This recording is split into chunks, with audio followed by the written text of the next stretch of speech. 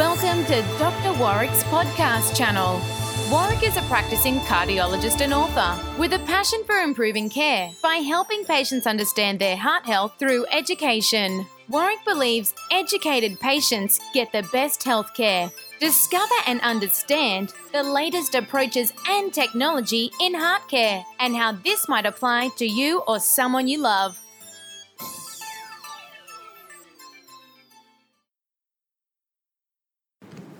Hi, I'm Dr. Warwick Bishop and I'd like to welcome you to my podcast station. Thank you for tuning in. Today I'd like to talk about cholesterol, the confusion and the controversy surrounding it. Well, of course, on a regular basis I see patients in my rooms and we talk about cholesterol management and we talk about statins, and from time to time I've had some feedback from patients who have formed opinions based on information they've been able to obtain through their own research, most commonly through the internet. I've generally spoken with these people one-on-one and gone through their particular needs and their particular situation, and that's worked very well, and I haven't thought too much about it. In 2018, however, I put together a Facebook group. That Facebook group is called Know Your Real Risk of Heart Attack, and I put that Facebook group together to provide a reliable source of information for patients. Something that I hoped that could inform and educate those patients to make sure they were most understanding of medical issues related to the heart, to improve the questions and the understanding of their own condition that they may have and therefore improve their outcome. Our Facebook group covered all sorts of topics like heart attack prevention. In fact, that's where it started. But we covered things like atrial fibrillation and funny beats of the heart. We talked about family history, blood pressure, stents and bypasses, even supplements. But the thing that was most striking was the discussions around cholesterol and statins. Within that Facebook group, there were a few members who had incredibly strong views about cholesterol and its role in heart disease, and statins and their role or not in preventing heart disease. It became rather difficult because some of the members in that group had such fixed opinions that there was no opportunity for discussion. They were clearly polarised and clearly passionate about their position. They were adamant cholesterol was not important in heart disease, and they were clear that they did not believe statins had a role, nor did they work. And worse than that, statins had unacceptable side effects, which were anything from loss of memory to cancer to putting on weight to depression. These discussions really just became too heated from one particular member of our Facebook group called Jeff. Jeff had an experience through the healthcare system in regard to his heart, and he had dedicated nearly the last decade of his life to looking into heart disease and some of the other theories and considerations around it. The difficulty that we found within that Facebook group is that Jeff was good enough to be active and he was good enough to post, but really he continued to post over and over and over again similar related posts which all were suggesting cholesterol was not important in the development of coronary artery disease and that statins were of no benefit. Well, I guess that begs an interesting question, which is how, when we know what the current convention is about heart attack, when we know that there's a whole body of literature and guidelines supporting the use of lowering cholesterol and treating people with coronary artery disease with statins, how can there be such a polarised opinion out there, even by an individual who is not a medical person? I'm happy to accept people get their own information and education. I think that's really important. But where did Jeff get this information from? And the really big question is, how can his information, his truth, match up with the truth that I bring to my clinic every day? Well, that's what I want to try and cover in this brief podcast. The answer in understanding the difference between current guidelines surrounding treatment of cholesterol and treatment of heart disease versus Jeff's opinion is understanding the difference between association and causation. I'm going to tease that out a little bit with a simple example. Let's consider car accidents as our example. We would all agree that speeding and alcohol are clear-cut associations to an increased risk or likelihood of having a car accident.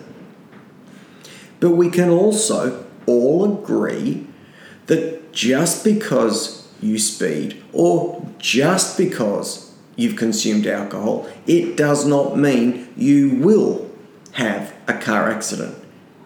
Therefore, speeding and alcohol are not causative. They are associated. Well, let's bring that back to hearts. Let's accept that cholesterol is an association. Well, we see people with high cholesterols who go through their whole life and never have a heart attack. Okay, perhaps cholesterol isn't important. But we see people with low cholesterols who have heart attacks. Okay, maybe still cholesterol is not important. But we know if we take a group of people with high cholesterol and follow that group for 10 years versus a group of people with low cholesterol and follow that group for 10 years, when we compare those two groups, then the people with the higher cholesterol levels have a higher rate of heart attack. So I can assure you there is an association between cholesterol and heart attack when we look at it on a population basis. This means that cholesterol is an association and not necessarily a causation, and so Jeff, to his credit, when he said cholesterol didn't cause coronary disease, had some reason for saying that and some accuracy in presenting that position. However, we know that if we take those people with high cholesterols across the board and lower their cholesterols into the future, we can reduce their risks of heart attack in the future. This again supports that cholesterol is not causative, but it is an association. So let's move from just dealing with cholesterol to if we deal with people who we know are truly at high risk because there's a build-up of cholesterol plaque within their arteries. There is no question within the literature that's available and been building on over the last 30 to 40 years that if we look at people who are truly at high risk, then lowering their cholesterol using medications gives a better result than not. What's not clear-cut is if we take low-risk patients who, for other reasons, may have no other issue other than an elevated cholesterol, we know that treating those people may not necessarily lead to a significant reduction in their outcome.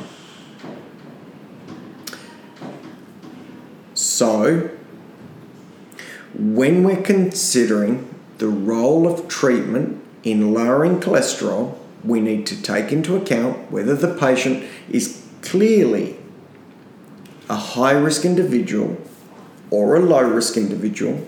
We need to take into account issues regarding side effects of the medication, the sort of targets we would be hoping to treat to, other risk factors that that individual might have, which includes such things as blood pressure, smoking, diabetes, degree of exercise, and these issues are best discussed with your GP.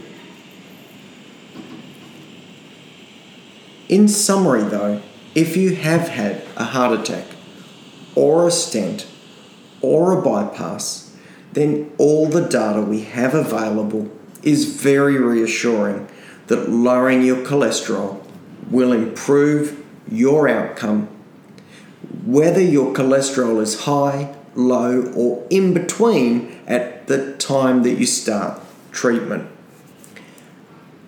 And given the body of literature we have available today, there's no question that the statin drugs are effective and safe in that role and provide excellent efficacy and excellent outcome benefit. The situation is a little bit different if you have high cholesterol only and you are otherwise fit and well. Then some guidelines would recommend that very high cholesterol levels of their own should be treated.